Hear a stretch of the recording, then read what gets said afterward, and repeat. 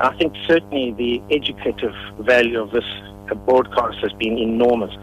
People have been gripped by it and they have learnt a lot. They've learnt terms of art, mens rea, actus reus, premeditated murder, all of these terms now are familiar to people and they have a good understanding, and it's been fantastic in that regard.